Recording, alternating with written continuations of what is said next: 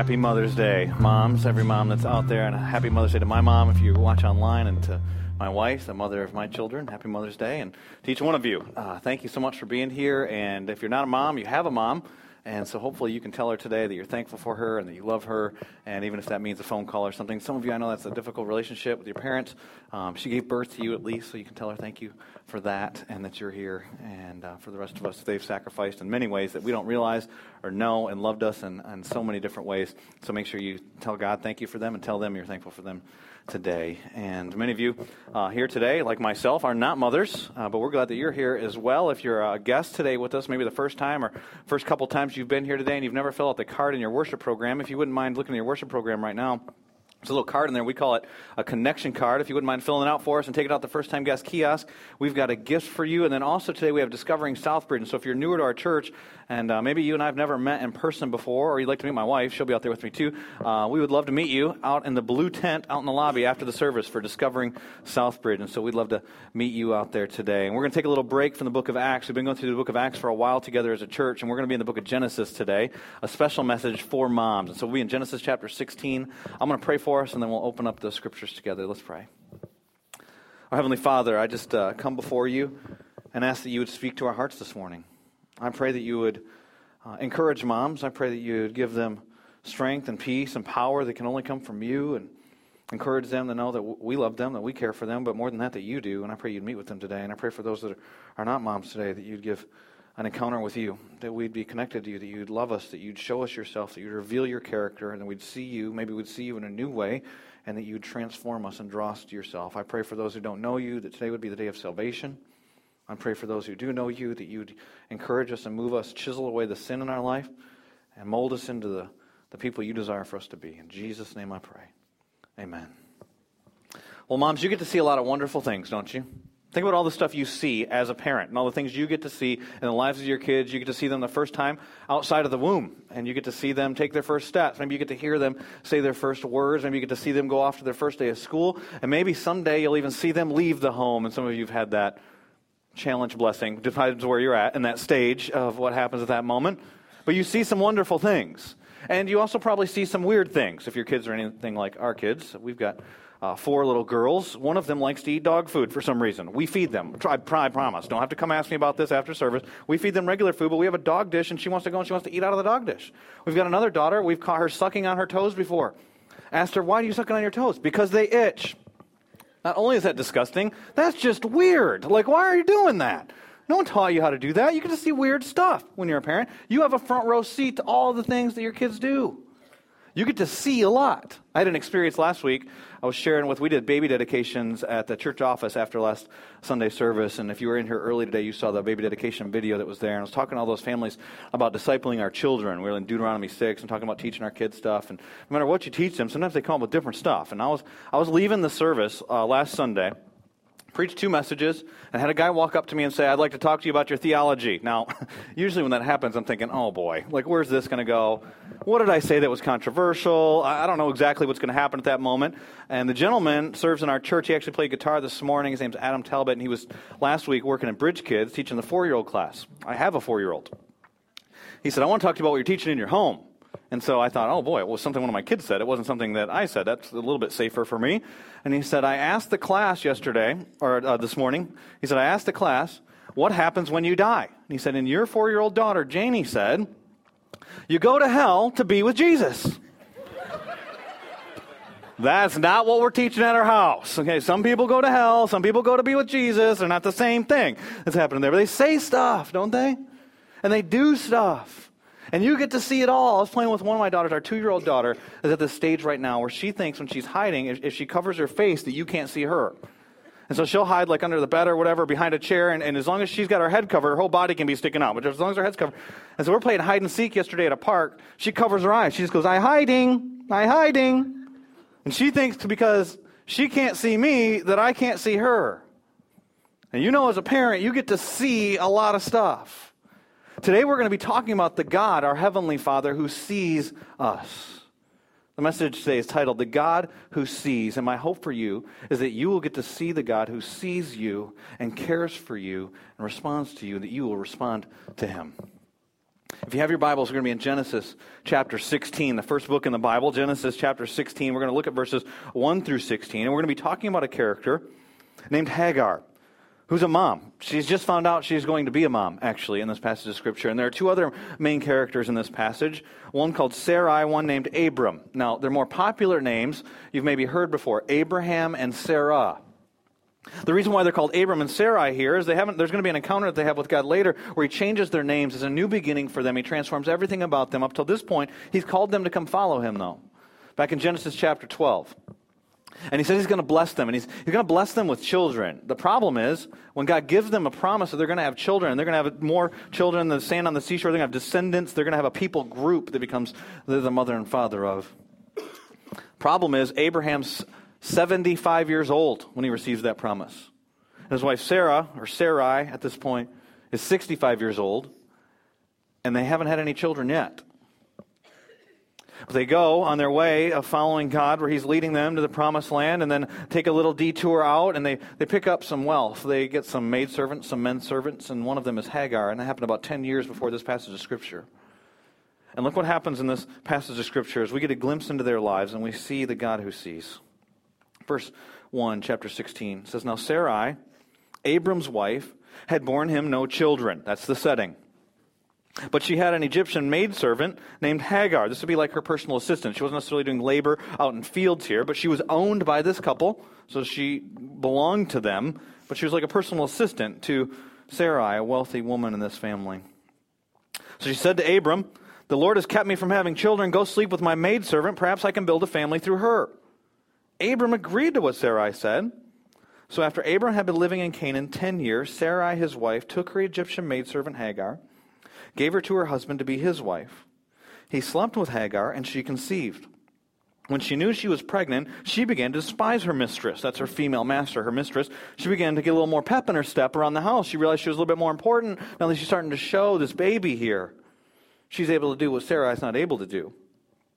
Then Sarai said to Abram, You're responsible for the wrong I am suffering. That doesn't even make sense, but okay. I put my servant in your arms. Okay, so you did. Okay. I put my servant in your arms, and now that she knows she's pregnant, she despises me. May the Lord judge between you and me, Sarai says to Abram. Then Abram says, Your servant is in your hands, Abram said. Do with her whatever you think best. Then Sarai mistreated Hagar. And so now Hagar is really introduced into the story. She's been there as a passive participant, but now look at Hagar. So she fled from her. The angel of the Lord found Hagar near a spring in the desert. And the angel of the Lord, many Christians believe this is the pre-incarnate Christ. And by pre-incarnate Christ, that means Jesus before he came into this earth and put on flesh, before he came at Bethlehem. And we see appearances of 48 references in the Old Testament of the angel of the Lord. Interesting, we don't ever see the angel of the Lord mentioned after Jesus is born in the New Testament. And so I believe this is Jesus that shows up here. The angel of the Lord, and this is the first time it happened, found Hagar near a spring in the desert. It was a spring that is beside the road to Shur. She's on her way back to Egypt, is what's happening here. She's been wounded. She's been hurt. And now she's doing what many people do when they're hurt. She's going to what's familiar. She's going to what she knows. It might not be the best decision for her, but she's on her way back to Egypt. And he said, the angel of the Lord did, Hagar, servant of Sarai, where have you come from? Where are you going? And she answers, I'm running away from my mistress, Sarai. She answered. Then the angel of the Lord told her, Go back to your mistress and submit to her. The angel added, I will so increase your descendants that they will be too numerous to count. The angel of the Lord also said to her, You are now with child. You will have a son. You shall name him Ishmael, for the Lord has heard of your misery. He will be a wild donkey of a man. His hand will be against everyone, and everyone's hand against him. And he will live in hostility towards all his brothers. She gave this name to the Lord who spoke to her. You are the God who sees me. For she said, I have now seen the one who sees me.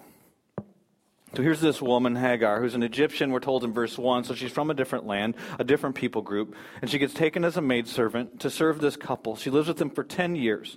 She's probably not only worked for them, but with them, and she's probably grown to love them. She's learned this new culture and been around them, realizes this is a couple who loves God, but then she gets objectified. She gets used and abused. And the text says she's mistreated. She experiences incredible pain, and so she runs, and then God shows up.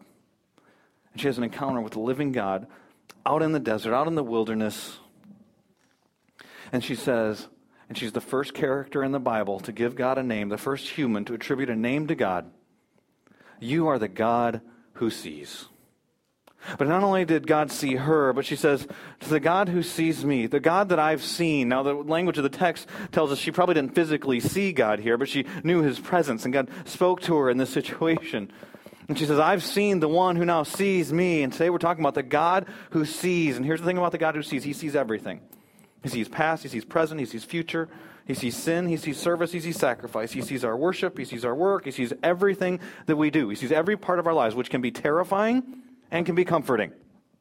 It's terrifying as a sinner, which we all are, by the way. We're all sinners. Sin is what separates us from God. It's when we rebel against God. It's when we do our own thing. And that means there's hostility between us and God. There's a barrier there that he has to pour his wrath out on. And that's terrifying when you think about the fact that you can't get away with anything. He sees our sin. He sees all of it, which makes me think of my mom. I don't know what your mom was like, but did your mom just know stuff? Like, how did she know stuff as a mom? It's like she had eyes in the back of her head. Did you ever hear that statement before? Do you have a mom that you could walk into the room and she'd say, where are you going? She never turned around and looked. Like, how did you even know I was here, much less that I'm leaving? Just sneaking up. Or worse yet, my mom would say to me sometimes this statement, I wouldn't do that if I were you. How'd you know I was doing anything, much less that I'm doing something wrong? I was telling first service, I remember a time, I was thinking about some of my stories with my mom. I remember a time when I was about 15 years old, my friends and I stole a car. Don't recommend this if you're a teenager. Don't say, well, the pastor did it. Okay, don't do that. Friends and I were over at this girl's house. Her parents were out of town for the weekend. We decided we were going to take their car and drive it around for the weekend. So my friends and I drive this car around. We're not old enough to do that.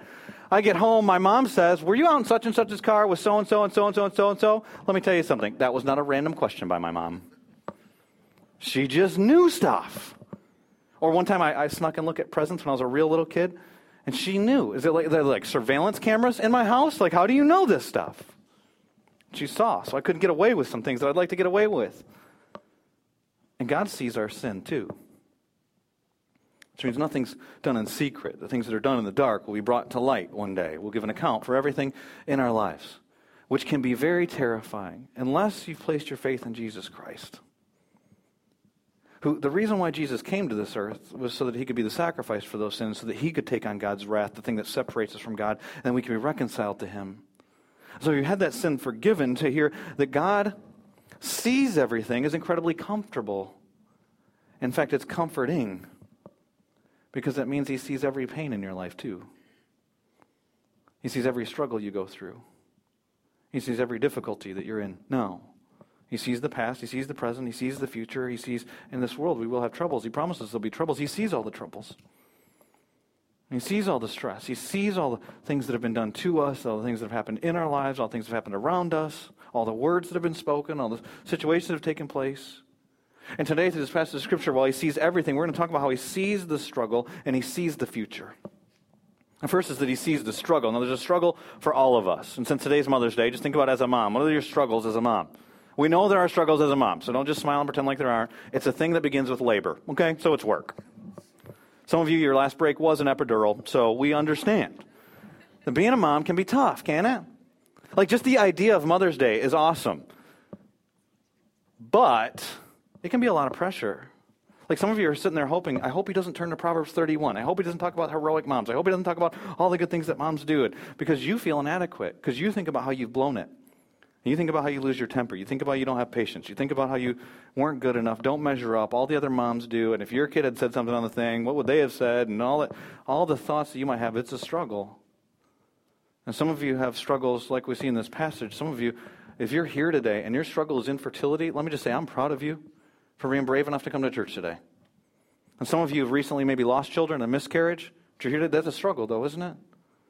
Some of you maybe have given children up in adoption, and so you think about those children today, and that's a struggle. Some of you have aborted children. That's a struggle. Do you struggle with now? And some of you, maybe it's not mom issues. I'm not a mom. I got struggles. So the rest of you, we talked about last week, the spiritual battle that we're in. We fight against our flesh. We fight against the devil. We fight against this world system. We fight against sin itself. And so there's a battle that goes on. There's a continual struggle. And life is a struggle. There are struggles. In this world, you will have trouble. And God sees. God sees the struggle. And he saw the struggle in this passage, and it starts with Sarai. Before you even get to Hagar, you see that Sarai is struggling. Verse 1, the very first half, it says, Now Sarai, Abram's wife, had borne him no children. Her struggle was infertility. Her struggle was that she couldn't have children. Now add to that the culture that she lives in. See, some of you are not able to have children. And the longing you have, the rest of us can't understand it. The longing that you have for children, we don't get it. But it's a strong longing. Sarah knew that longing. She wanted children too. Now, plus the fact that she lived in a culture where having a bunch of children was considered a success. If you had no children, you were considered a failure. But it's not just like an achievement issue. It was a spiritual issue. So they didn't know things that we know about medicine and science and all that stuff now. Then they thought that if you didn't have children, you were a woman, you were cursed by God. You did something wrong. And so here is essentially the mother of our faith, Sarai. But everyone around her believes that God hates her, that she's cursed by God. And she lives in a culture where she's now 75 years old. She's been married to Abram this whole time, but Abram, he could have divorced her. He could have left her just because she couldn't have children. That was the culture they lived in. She so desperately wants children. Look at the conclusion she comes up with. But she said, she had an Egyptian maidservant, next part of the verse, named Hagar. So she said to Abram, the Lord's kept me from having children. Go sleep with my maidservant. Perhaps I can build a family through her. And so she's been married to Abram. They're now 75 and 85 years old. For however many decades they've been married to one another in a monogamous relationship, like it's described in Genesis chapter 2, verse 24. One man, one woman, been faithful to one another. She's willing to sacrifice all of that and that intimacy and the faithfulness she's had with the love of her life. Because of this longing for children, there's a struggle. And so she suggests, take my maidservant Hagar, who's probably maybe a teenager, maybe in her early 20s. So take this, 20-year-old a personal assistant that I have and use her as a surrogate mother. Now, here's the deal. To us, this sounds scandalous. It's like a Jerry Springer episode that we got going on here. To them, this was not only acceptable, this was the custom of the day. This was expected. Not only acceptable, but expected that you would do this. In fact, there are ancient marriage contracts that we found, archaeologists have found. They've dug them up. Before people got married, they would even write a contract that said, if the wife, insert name, is not able to have a child within this many years, then the husband can then take another woman to come into the marriage, and she'll be a surrogate, and they'll have a child, and then they take the child to be their own. So that woman doesn't get to keep the child that bore the child. And that was expected of them. Here's the problem. That wasn't God's plan. We got God's plan back in Genesis chapter 2, verse 24. One man, one woman. He gives Abraham a promise. You're going to have a child. Through your body, you're going to have a child. But what happens here is that Sarai does the same thing Eve does in the garden. In fact, if you read Genesis chapter 16, it's parallel to Genesis chapter 3. The verbs are the same throughout the passage. The author of this intentionally made Genesis 16 parallel Genesis chapter 3. What happens is there's a woman, a wife, who sees something that she thinks is good. It's outside of God's plan. Then she, verb, takes that thing. Then another verb, gives that thing to her husband. Then her husband takes that thing for himself to enjoy. And then there's a fleeing scene where God then comes and shows up and asks questions that he knows the answers to. It's the exact parallel to Genesis chapter 3, what takes place here. And so she sees something. What do we oftentimes do in our struggle? We know a good way out, don't we? What is your struggle? You've got a plan. If you could just get God to agree to your plan, then you'd be all set, wouldn't you? And so that's where Sarai's at. And she's got a plan. She comes up with it. Now here's Abraham's opportunity to lead. Abraham, the father of our faith. Abraham, our spiritual hero. Here's what he does. Abraham agreed to what Sarah said. You dope? What are you doing, man? You know what we have a picture of here? Adam. We have a picture of a passive man. I guess he just went with happy wife, happy life, just kind of do the thing. What he should have done is he said, no. God said, Genesis chapter 2, verse 24, one man, one woman. So if he wants to do it, he's going to do it. He's the creator of life. He can create life in you. It doesn't matter how old you are. He doesn't do that. Socially acceptable, culturally acceptable, God said no. He doesn't lead. You know what's real interesting? And men, you can do this as some homework. Go read Genesis chapter 14. Abram has just chased down 4 kings, whipped their butts, brought his lot back, and comes back to his family. He's not a passive man, but he is in the home. And if you can identify with that, you need to repent. This is a rebuke. It's a Mother's Day message, but for you men, rebuke. Reject the passivity in your home. You are not doing what God wants you to do if you are winning at work and failing in the home. Abraham blows it here. It's the biggest mistake he makes in his life. Okay, I'll go sleep with her. So after Abraham had been living in Canaan 10 years, Sarah, his wife, took her Egyptian maidservant, Hagar, gave her to her husband to be his wife. Euphemism here. He slept with her. They didn't sleep. She conceived. You can figure that out. When she knew she was pregnant, she began to despise her mistress. And now she's got a little leverage against Sarai. What she's doing is not right either. She starts to show off. Maybe she's starting to become rounded in her figure, and she's showing off that she's able to do what Sarai has not been able to do. Then Sarai said to Abram, "You're responsible for the wrong I'm suffering," which is illogical, right? Like if you're Abram, you're thinking, wait, I just did what you told me to do, and it's happening the way you said it would happen. And then she says, first person, I put my servant in your arms. So she's blaming him. Don't argue logic here. That's the best thing he doesn't do in this passage. And now that she knows she's pregnant, she despises me. May the Lord judge between you and me. And Abram's going, we both blew it. Like that's what's happened here. He's got an opportunity to lead again, but look what happens, verse 6. Passive man again. Your servant is in your hands. You deal with it, woman. Abram said, do with her whatever you think is best. Notice he doesn't say do with her whatever you want. Use your discernment, Sarai. Use your wisdom. You do with her whatever you think is best. That's not what she does. Then Sarai mistreated Hagar, so she fled from her. Now it's Hagar's story. Try to imagine what it was like to be Hagar. She's mistreated. The word for mistreated there is the same word that gets used in the book of Exodus when the Egyptians are abusing, giving more work and less resources to the Israelites, whipping them. We don't know exactly what Sarai did to abuse, to mistreat Hagar here, because the text doesn't tell us. But it's the same word that's used for slavery later. The oppression that's happening there.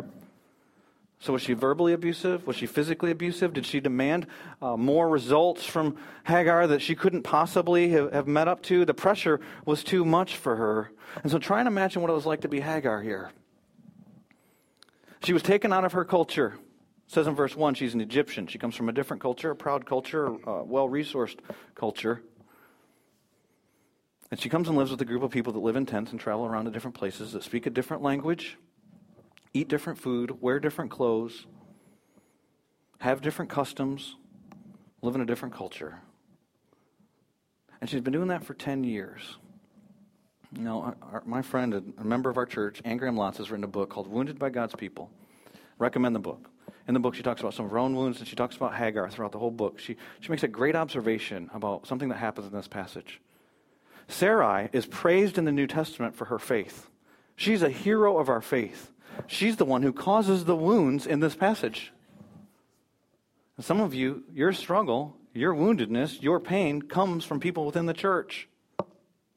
You think about your greatest pain. Some of you have been wounded by God's people. You've been hurt by other Christians. That's the very thing that's happened here with Hagar. Hagar is fleeing because she can't take the abuse she's getting from a godly couple, Abram and Sarai. She's been living with them for 10 years, the text tells us. So you don't just work for someone for 10 years. You start to work with them. You develop a relationship with them. You begin to speak their language. You understand their culture, their customs. She's probably seen Abraham build altars to his God. She's seen Abraham be generous. She's seen Abraham do things in the name of the Lord over the last 10 years. And now she experiences this. Something else that you see in this passage of Scripture is what Abraham and Sarai do. They objectify this woman. Go back, read the first 6 verses. Never from the lips of Abraham or Sarai do you hear the name Hagar. It's your servant, my maidservant, this woman. Because it's easy to hurt someone when you objectify them and you forget they're a real person. And some of you are guilty of doing that. And Hagar's experienced that pain. And we don't know what the abuse is, but she takes off in the desert. Remember, she's pregnant. Ever been on a road trip with your kids in the car when you're pregnant? She's traveled, it tells us in verse 7, to a place, a spring in Shur. It's probably about 70 miles from where Abraham had been camping out. She's traveled probably for about a week. Remember, she doesn't have an Odyssey minivan with a DVD player in the back and air conditioning. She's walking. There's no good berries along the way, in case she gets a craving. It's a pregnant woman here. Come on, we're family. We can talk about this. What you really wanted? Barbecue last time, I think. Last baby. Barbecue and ice cream, I'm sure. So you put them together. She can't get that. But what happens is the Lord shows up.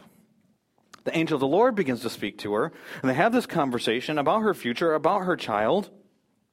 And then she gives the Lord this name. She's the first one to name the Lord in the Bible. In verse 13, she gave this name to the Lord, who spoke to her, "You are the God who sees me." For she said, "I have now seen the one who sees me." And what we see all throughout the Scripture is that God sees. You go to Genesis chapter 1, he creates, and it says he saw, and it was good. And then there's a pattern. Saw, and it was good. Saw, and it was good. Saw, and it was good. And then he saw, and it wasn't good. And what does God do? He provides in that situation. It's also a pattern you see through the Scripture. He sees and it's good, and he sees and it's good, and he takes delight in that. But when he sees and it's not good, when he sees us in our struggle, what does he do then? He provides. You get to Exodus. In the book of Exodus, Moses has an experience. His people have been in oppression, that same word that was used, the misery word. They've been living in misery. In Exodus chapter 3, there's a burning bush experience where God speaks to Moses. In Exodus chapter 3 and verse 7, the Lord said, "I have indeed seen the misery of my people in Egypt. I have heard them crying out because of their slave drivers, and I'm going to do something about it." I'm concerned about their suffering. In the book of Exodus, about him doing something about what he's seen. You look at Jesus in the New Testament. Before he does miracles, before he touches people, before he feeds people, what does he do? He sees them. Luke chapter 7, great passage of Scripture.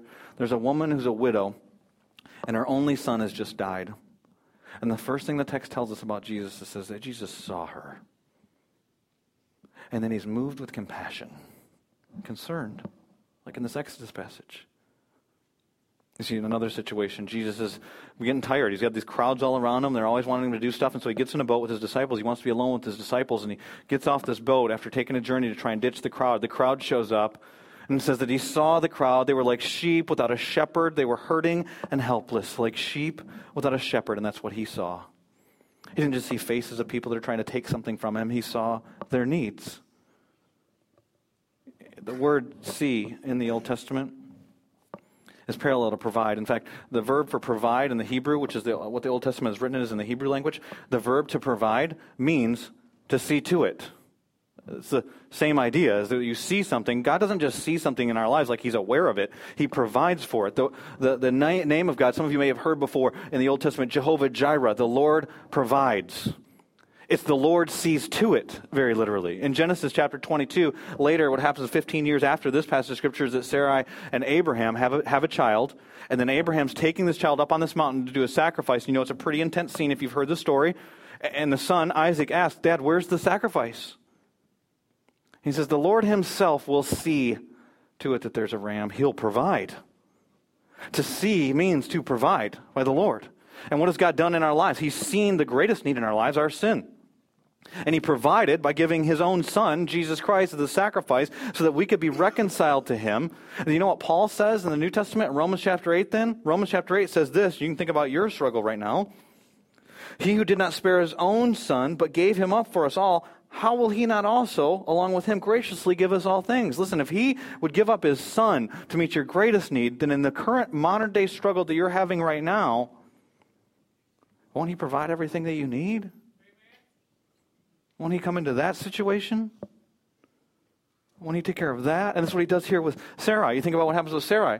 She comes, and then all of a sudden she's taken up with the fact that God's seen me, and I've seen him. You know what? That doesn't change any of the circumstances. In fact, the angel of the Lord told her, go back to those circumstances. Go back to the abuse. Go back to the struggle. Go back to the pain. He didn't just fix it. But all of a sudden you see this healing in her life where she's worshiping God. The God who I've seen the one who sees me. So what's happened in our lives is a lot like what happens to some of us physically. If you have any scars physically on your body, then you know what I'm talking about. I've got different scars. I was thinking about them this morning. I got one on my arm over here from a football helmet just tearing off a piece of flesh. We're doing a drill one time when I was in high school. I remember I had one I saw in the mirror underneath my eye. I remember from when I was a little kid, and I called my mom to talk about it this morning. We haven't been able to talk about it yet, but she definitely probably gets the story, because what ended up happening was I was in elementary school. So those of you who have elementary age kids, or maybe you remember when you were in elementary school, I was playing on the monkey bars that are like a half dome. Have you ever seen those? It's kind of like a cut in half ball that's on the ground, and you can climb on the inside of the monkey bars, you can climb on the outside of the monkey bars, and it must have been like our whole class was playing on this thing, because a bunch of us got inside. There were too many kids inside of the monkey bars. And I went over to the edge, and somebody pushed me from behind, smacked my face on the monkey bars, put this scar underneath my eye that I still have to this day. I'm 37 years old now, still have this scar. I can remember walking to my teacher and having blood in my eyes and on my hands and going in, and I was crying and it hurt. Now, when I saw that scar in the mirror this morning, it didn't hurt. Now, there's still a mark there, and I still have a memory from what happened, but God's taken away the pain. Hagar, in our passage, she still knows the mistreatment that Sarai did. She still knows the disappointment in God's people. She still suffered whatever the verbal abuse was, whatever the unfair labor was, whatever maybe the physical abuse was. But when God showed up, it's like the pain went away. Because God heals. It doesn't mean it undoes what happened. It doesn't mean that you forget. There may still be scars, but the pain is gone. This is the way he says it himself from his word. Let me read you some verses. Psalm 147, verse 3 says, he heals the brokenhearted and binds up their wounds. Peter, who knew what it was to be wounded, says in 1 Peter chapter 5, verse 10, and the God of all grace, who called you to his eternal glory in Christ, after you suffered a little while, will himself restore you and make you strong, firm, and steadfast. Some of my favorite words from Jesus in the New Testament, Matthew chapter 11, verse 28, come to me, all who are weary and burdened, and I will give you rest. Some of you need rest. He sees, but it doesn't just mean that he's aware. Of course he knows, but sometimes we can feel like, but why are you forsaking me in this? Why are you leaving me here? Why am I out in the wilderness if you're Hagar? Why did you leave me with that woman? Why is that woman your woman? Why? And instead, he shows up. I don't know what your struggle is, but he provides in the struggle. Scott, are you saying that if I'm infertile, he's going to give me a child? No, I'm not saying that. I'm saying he'll give you exactly what you need. Are you saying if I'm single, he'll give me a spouse? No, I'm not saying that. Do you say, and some of you, let's be real candid, you're in a marriage and you want to be single. Are you saying he's going to fix that? No. What I'm saying is he's going to give you exactly what you need. Let me read you that Romans 8 passage again. Romans 8, verse 32. He who did not spare his own son, but gave him up for us all, how will he not also, along with him, graciously give us all things? He's going to give us all the things that we need. In that situation, you know what Hagar got? She didn't get her problems all fixed. In fact, she's told to go back to her problems. She got him. And like we sang earlier, he was enough. He was enough to be her peace. He was enough to be her strength. He was enough to be her prize. He was enough to be her reward. He was enough to give her the ability to walk back into the difficult situation and to live through the struggle. What will he give us? He gave us his son. He will give us himself. You have to answer, is that enough? He sees your struggle. He doesn't just see it, he provides in it. Not only does he see your struggle, he sees your future. That's what we also see in this passage of Scripture. You go back up to verse 7. And he meets her in her struggle, but he talks to her about her future. The angel of the Lord shows up at the spring at Shur. And then verse 8, read verse 8 with me. It says, and he said, the angel of the Lord, Hagar, servant of Sarai, where have you come from and where are you going? Which is interesting to me. I believe this is Jesus Christ, and he's the end before the beginning, and he knows all the stuff, and he's knows everything, knows the hairs on our head. He knows the answer to this question. And when God comes looking for Adam and Eve in the garden, he knows the answer to the questions he's asking them. He's asking for her sake. Why are you asking a question you know the answer to? Because for her sake, that she'll answer. And look at what the question was. Where have you come from? Where are you going? She doesn't talk about where she's going. Look at the answer. Doesn't talk about her future. I'm running away from my mistress, Sarai. I'm just getting away from the problems of my past, she answered. Then the angel of the Lord told her, here's a command, go back. Go back to your mistress and submit to her. Now, I try to put myself in the place of Hagar in this passage of Scripture this week, and I read that line, and I wanted to respond with, are you crazy? Go back. Then I reminded myself, this is the angel of the Lord, if Jesus himself was speaking to me, I wouldn't say, are you crazy? Like, are you kidding? Go back. Go back to the struggle, go back to the pain, go back to the abuse. That's not counsel most of us would give. But God knows stuff we don't know. God's thoughts and our thoughts are not the same thoughts. And he's got a plan that we don't always know how the plan's supposed to work. See, we think we know what he should be doing, and that's what causes the greatest problems in the lives of Abraham and Sarah. It gets a new social status update. It gets complicated for them once this takes place. And so he's telling Hagar, you don't do what you think you should do, run back to Egypt. I want you to go back, obey my command. And then he gives a promise. Here's why you would obey this command. Promise. Remember we talked about this last week in the spiritual battle. What are the things we get? We get commands, we get promises. Commands make us love sin less, love God more. Promises are what we cling to believe that God's going to fulfill even in circumstances where it doesn't seem like he's answering his promise. It doesn't seem like he's keeping his promise. In fact, if you put yourself in Sarah's position, it almost sounds like the promise makes things worse. You promised we'd have a child. It's been 10 years. We still don't have a child. Why didn't you just answer it way back then? He said, I want you to be faithful. And look at why she would be faithful. No one in their right mind would go back to Sarai. But then God tells her, I will reward you. The angel added, verse 10, here's the promise. I will so increase your descendants that they will be too numerous to count. Here's why, future reward. Why would we do any of the things that God tells us to do other than just he says to do it, which some people think that's enough motivation, but you know what? God gives us more. God tells us in the scriptures continually, here, I want you to do stuff that's really difficult stuff. You wouldn't do it on your own. You wouldn't have even thought of doing this had you not read the scriptures. But here's what I want you to do, and it's difficult, like go back to the struggle, go back to the pain, go back to your past, because I'm going to reward you. I'm going to reward you for being faithful. I'm going to reward you for doing difficult stuff. Store for yourselves treasures in heaven, not treasures here on earth. He's continually putting reward before us. He tells his disciples in Matthew chapter 10, verse 42.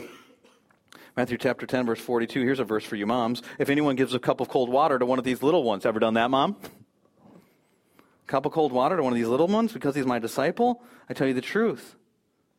Even the smallest activity, he will certainly not lose his reward.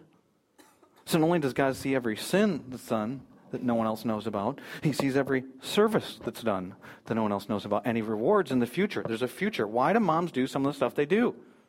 It's not just because it's fun to get puked on, by the way, dads, in case you're wondering.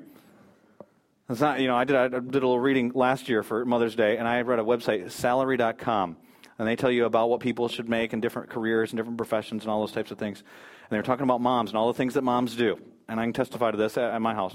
Culinary expert, medical expert, janitorial expert, able to, counsel, therapist, all that stuff. And they took all the things and the amount of time they spent doing this. Said the average mom, this full-time mom, spends 92 hours a week doing, and then all these activities, said that she should make $138,000 a year. So take her to lunch today. She's working for free, and it's awesome. But who signs up to do that? There's a viral video that went on a couple weeks ago. Maybe you've seen it online. You just go to YouTube, you can probably find it. The thing's called The Worst Job Ever or something. And there's a fake company trying to hire people for a cheap operational officer, I think, at their company. And they describe all the stuff that's expected. You work extra on holidays and you're on call all the time and all the things that moms do. They describe as the job description. The people don't know that's what they're doing. At the end, people say, is that legal? No one would do this job. Do you think anyone's going to do this job? And then they say it doesn't pay anything. And they think, this is ridiculous. This is stupid. No one's taking this job. And they say, they're talking about moms. Why would moms do this? You know what? There's a future reward. And there's a future reward. And the things that happen with your kids, Lord willing, no discipline's pleasant at the time. But in the end, what happens? It's a harvest of righteousness, you hope. And there are rewards in heaven for that. You know what? That's true not just for moms. That's true for everyone that serves. I know many people in our church serve, and a lot of people don't even realize you do it. God knows. He sees. Why do it? Why do the difficult stuff? Why do the difficult things here? Because anything here is temporary. It's momentary affliction, Paul tells us. And there is a future reward that will take place. God sees it all. And there is a future for these things. Not just for moms. How about this passage from Hebrews? In Hebrews chapter 6 and verse 10. God is not unjust. He will not forget your work and the love you have shown him as you've helped his people. And you continue to help them. There will be a future reward. So he tells her, you go back. Go back. Who would do that? Who would go back? Well, she says, if you go back, there's a promise for you. You obey the command, you cling to the promise. You're going to have more descendants, too numerous to count. And then the angel tells her about her future. The angel of the Lord also said to her, you are now with child. She knew that. She was showing. You will have a son. She didn't know that. This is the first ever ultrasound right here. First ever birth announcement, supernatural ultrasound. And she doesn't have to go to any weird websites to figure out the child's name. Look at the next part of the verse. You will name him Ishmael. Maybe one of the most significant statements in this passage. Do you know what Ishmael means? It means God hears. Look what happens next in the passage. It says, here's why you're going to name Ishmael, for the Lord has heard of your misery. Apparently in her struggle, traveling out in the desert alone as a pregnant woman, walking for a week, she cried out to God. And the angel, the one who comes to her, the Lord Jesus Christ, who she says the God sees, and I've seen the one who sees me, says, the reason why this all happened is because you cried out, and I heard. And so I want you to name your child Ishmael. Now think about this. Every time she says the name Ishmael, she remembers God hears. So when she's coddling him, after she feeds him for the first time, she rubs his face and says, Ishmael, God heard. God heard you cry. And when he gets in trouble, when he's a teenager, Ishmael! In the midst of the struggle, you remember, God hears. So what should you do? You cry out to God. And then we get some more descriptions of this young man. He will be a wild donkey of a man. Well, I'm not so sure that's great. Wild donkey. What does this mean? I mean, some of you have kids, and everybody's kids look different, right? Babies are all cute, right? Or you think they're all ugly. Depends on which perspective you come from. But all babies don't look the same. Some of them have hair, some of them don't have hair. Some of them open their eyes, some don't open their eyes. I've never seen one look like a donkey. Yeah. Going to you got to go to the dentist, or even having teeth. Yeah, what does this kid look like? Big teeth? A funny laugh? I don't know. The text tells us here what it'll be like. His hand will be against everyone, and everyone's hand will be against him, and he will live in hostility toward all his brothers. Many people believe that this is the beginning of the Arab nation, Ishmael. And he'll fight against the Israelites. Isaac will be born later. Abraham, the leader of those people. And we still see hostility between those people groups. You only have to read a couple chapters to see the hostility happen. After Isaac's born, and then later, in a few chapters in Genesis, Joseph's going to be trafficked. And guess who takes Joseph to the Egyptians when they're trafficked? The Ishmaelites. Joseph's one of Abraham's grandsons. There's a battle that's going to take place. There's going to be a tension there. It's not Hagar's fault. You know whose fault it is? It's Sarai's fault. And you know why? Because Sarai didn't cry out to God. Because Sarai decided that she knew the best plan, and she tried to work that plan out. So she takes something that she thinks is good that doesn't really belong to her, and she gives it to her husband, and it's Abraham's fault, because then her husband passively goes along with the situation instead of crying out to God. And you know what happens later in this passage? We read verse 13 a bunch of times. I've seen the one who's seen me. And then she names a well, the same thing. Verse 15, if you have a Bible with you, I don't think we have this verse on the slides. It says, so Hagar bore Abram a son, and Abram gave the name Ishmael to the son she had born. Abram was 86 years old when Hagar bore Ishmael. The language of that is this. Abraham gave the name Ishmael.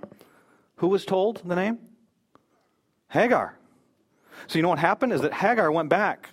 And she told Sarai, you abused me and you did those things to me, but let me tell you what happened to me. I went on the wilderness and I cried out to God and I had an encounter with God. Not you, Sarai. It's a rebuke to Sarai. And she probably said, and now I'm here back and I'm going to serve and I'm going to willingly serve you.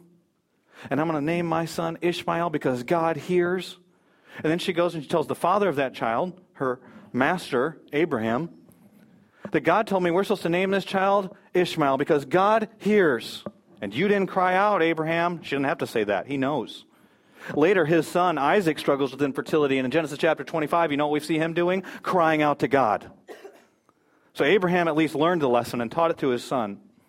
Cry out to God. Don't take matters in your... Don't do that. Don't do what I did. And cry out to God. You don't think Sarai, in that situation, thought to herself, why are you not answering the promise? Why are you not doing what you said you're going to do? So here, I'm going to do my thing. You know why God didn't answer the promise in the first 10 years? In the first 20 years? It was 25 years after he made the promise. You know why? The Bible tells us. Hebrews chapter 11, verse 12. Because he wanted Abraham to get so old that he'd be as good as dead. And he didn't think 85 was old enough. So he waited till he was 100. And from this one man, and he is good as dead. Do you know why? Because God wanted to get all the glory. So the struggle had to continue because God had a plan. And it was a plan for the future, and it was about way more than Abraham and about way more than Sarai, the same as probably most of our struggles are. More than just what we see, and more than just what's happening in our little lives. He's got a global plan to reach this world for Christ. And so what does he want to do? He wants some of us to go through the struggle so that he will then receive the glory when he shows up. Why do you think it is that David, when he goes to fight Goliath, has a slingshot and not a shotgun? God could have done it. Could have given him an Uzi if he wanted to. He could have done anything he wanted to do. Why is it that when Gideon's going to go to battle, he says, you got too many men, you got to whittle it down, 300 men. Why is it that when Jesus goes to feed 5,000 people, he doesn't, pop up a Tuscan restaurant right next to him with a bunch of pasta there? Close enough to Rome, right? I could have done it. He takes a little boy with 5 loaves of bread, 2 fish, so that God gets the glory. Later in the New Testament, we see the Apostle Paul has a struggle in his life. And maybe his struggle was the same as yours. We don't know. But we see that 3 times in the Bible he says, God, take it away, God, take it away, God, take it away. And 3 times God says, no, no, no. But then God tells Paul why. 2 Corinthians chapter 12. Verse 9, but he said to me, my grace is sufficient for you, I'm enough. My grace is sufficient for you, for my power is made perfect in weakness. It's when it's noticed that you're not strong enough, you're not smart enough, you don't have enough money, you don't have enough talent, you can't fix this on your own, that when it happens, I get the glory. So Paul changes his perspective. He stops asking for God to take it away. Stops asking for God to fix it. Could God have just given a child to Sarai? Yep. Could he have just fixed Hagar's circumstances? Yep. But he says, you go back. And he waits another 15 years for Sarai. And then Paul gets it. He says, therefore I will boast all the more gladly about my weaknesses, my struggles, so that Christ's power may rest on me. So that I don't just fix my problems, so that God shows up. And how does he show up? We cry out to him because God not only sees, God hears. He doesn't just see our struggles. He doesn't just see our future. He makes our future, and he hears from us. And some of you have struggles. You need to cry out to God. How many struggles we have in our lives because we haven't cried out to God? You don't have it because you didn't ask him to take it away. But if he doesn't want to take it away, then have him use it. James tells us in James chapter 4 and verse 2, all the stuff that we struggle with and we go through in life, you want something, you don't get it, so you kill and covet. You cannot have what you want. You quarrel and you fight, and all the problems that we cause in our lives, you don't have because you don't ask God. That's what happened with Sarah. That's what happened with Abraham. Hagar, she cried out in the desert, and God heard her cry. Ishmael, God hears. And some of you have a struggle, and you need to cry out to God. Some of you your struggle might be being a mom. And it's difficult. And you know you blow it. And you don't have patience. And you do get angry. And you do things you wish you didn't do. And some of you aren't moms. And you need to cry out to God too, because you have struggles as well. Some of you, your struggle is you wish you were a mom. Some of you wish you weren't single. And some of you wish you were single. And some of you, somebody said something. One of God's people has hurt you, has done something to you, and you have needs, and you need to cry out to God. And so what we're going to do as we conclude today is we're going to spend a couple moments doing that very thing, crying out to God. And if you have a need in your life, I'm going to invite you to stand up. I'm going to pray for us. You don't have to come down here. I'm going to let you stand just in front of your seat where you're at. But I want to pray for you, specifically those of you that will stand. And so the worship team's going to come. They're going to begin to play some instrumental music here in just a moment. But if you have a need, I'm just going to ask you to stand up. And the rest of us, just all of us, bow our heads and close our eyes. And if you've got a struggle in your life and you want to pray for it, you're going to cry out to God about it, just stand up in your seat where you're at right now. I'm not going to ask you what the need is. I'm not going to ask you to come down here, but I want to pray for you. Some of you might have pain in your life. You want healing. You need to stand up. Some of you might need strength. You need to stand up. You need peace. Stand up. Some of you are just in the battle. And it's a battle with sin, or it's a battle with your circumstances in life. And I want to invite you to stand. And if you're across the hall and you're in Theater 14 right now, I invite you to stand as well. I'm going to pray for you. And if you're watching online at some point, if you're able to stand, you stand. You ride in your car, you listen to a CD someday, just raise your hand like you're acknowledging to God. I want to cry out to you, and we're going to cry out to God together.